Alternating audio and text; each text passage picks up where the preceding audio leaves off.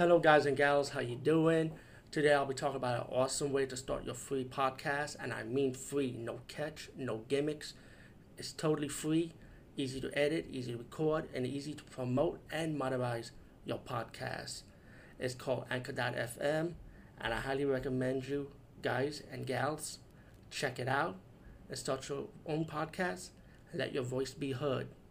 And also, don't forget to listen to Wild Dog Podcast and tell them that I sent you and that you hear it from me. So you get more people to join Anchor.fm. You will not be disappointed because they will also put your podcast in other platforms and then make it very, very much easier for you. Have a great day, everybody. Hey guys and gals, how you doing? Today I'll be talking about Tales from the Hood 3. You can also check my original review, and I think I did review the sequel on this podcast also, which I did release that one here, if I'm corrected. Speaking for me, I always enjoyed Tales from the Hood, the first movie. I definitely enjoyed part 2. A lot of people beg to differ on me on that, but I like Tales from the Hood part 2. I thought it was actually good, even though it was a different host playing the devil's character. Now, Tales from the Hood 3 was kind of different. This time is a turnaround. We don't have the devil host. We have Tony Todd and a little girl, and that little girl's going to tell him stories, pretty much. So they pretty much the wraparound story in this third installment. Pretty much Tales from the Hood 3 is pretty much going to be the Creepshow 3 of the franchise. Let's put it like that. And by the way, I did enjoy Creepshow 3. I'm just saying. So Tales from the Hood 3, Tony Todd is taking this girl into his abandoned house, and the little girl's going to tell him stories. Now, I will be honest, straightforward, this movie is totally predictable because you already know what's going to happen with this wraparound story. But I did find myself with the little girl's presence. You know, her acting was pretty good. Her presence was pretty cool, though. I actually liked it.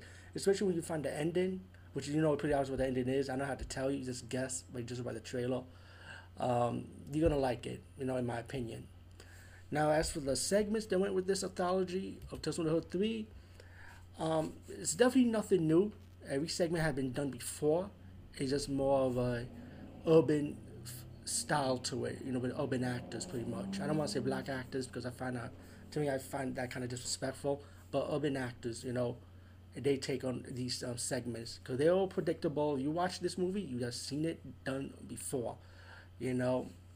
One of the segments about this guy, he wants to get rid of this family so bad, so he hires this guy that will set the thing up and start a fire in one of the apartments, and the family died. Again, another predictable moment. You pretty much know what's going to happen with this family. They're going to come back and haunt the guy that caused the problem in the first place. The second one, you got a guy, a white man, looking straight through these people, watching him. He's cursing them out. He's like this white racist dude living in a bunker. And I'm looking at this segment closely and closely, and for some reason I'm saying, why these, you could tell they're like black people, like urban people, excuse me. I'm going to say black people, I'm sorry. Black people watching him, and I don't want to say the ending is more than just black people, but it's kind of like, it's like, okay, once they slowly start going, I start picking up and I start having this feeling from one of the Twilight Zone episodes I remember, which is a segment similar to that, but it wasn't a white racist dude or nothing in the Twilight Zone segment. So I already knew what was going to happen in the second segment, but I want to see how they execute it, and I thought it was funny how they executed it in the second segment. I really did enjoy it though, but it's like, again, predictable again. Once you've seen a lot of horror movies or a lot of horror TV shows, you already know. Then you got this third segment about this black guy, so this woman who could sin, and she got fired because she out-sinned the other sinner. So this black guy, this black producer dude told this black sinner, lady sinner, like, okay, I'll make you this offer. Take care of this older woman, just be her company.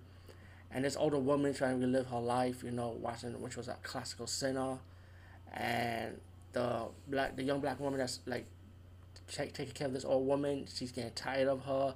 She's talking bad behind her back with this producer guy that got her the job. And again, this is another one that's so predictable. You will pick up on it in a heartbeat, because you could be asking, why does black guy introduce this woman to this older woman to babysit her, and why this woman want blood and stuff. You know, it's pretty obvious.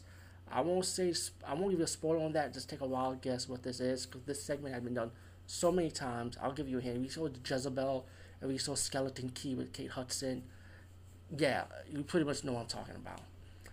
Now the next segment, I mean, it was pretty catchy. This one was unique, and it's something you can watch on the news because it's kind of like realistic, which is kind of scary. Because the fourth segment was kind of scary because it's this crook who goes around punching people and stealing their stuff. And sadly to say, the streets where I'm at, there's scary people that actually do shit like that, and it's really sad. So this fourth segment, I think it's probably the best segment of all the segments because it's more real, but with a supernatural twist to it. Once this guy have a habit of doing that, this woman say she's gonna do voodoo, she's gonna get him back, cause one of the victims was one of the victim's family members, so she want to get revenge pretty much, and he's gonna be taught a lesson really really bad, and I kind of like that segment because he gets what he deserves pretty much, you know. And as for the wraparound, I pretty much like the wraparound. Like I said, it was predictable, but I feel like the logo that was telling the story, and Tony Todd, of course, you could take a wild guess. Let's just say he wasn't a good character in the movie, a bad character. But I like how it was done, and another character gets what it deserves pretty much. Tales from the Hood 3 is not so bad, but it's not perfect either because it's like so predictable. Tales from the Hood 3 also, you could watch that for free. It's going to put me on Sci-Fi Channel, I think, next week, I think. So be on the lookout for that, if you want to watch it for free. But I don't think you'll miss anything if it goes on commercial break or whatever. If there's a television version, if the television version of this movie, I don't think you're gonna miss any cuts or nothing. But either way, check it out if you want to because it's another trilogy, right? Peace out and see you later, guys and gals.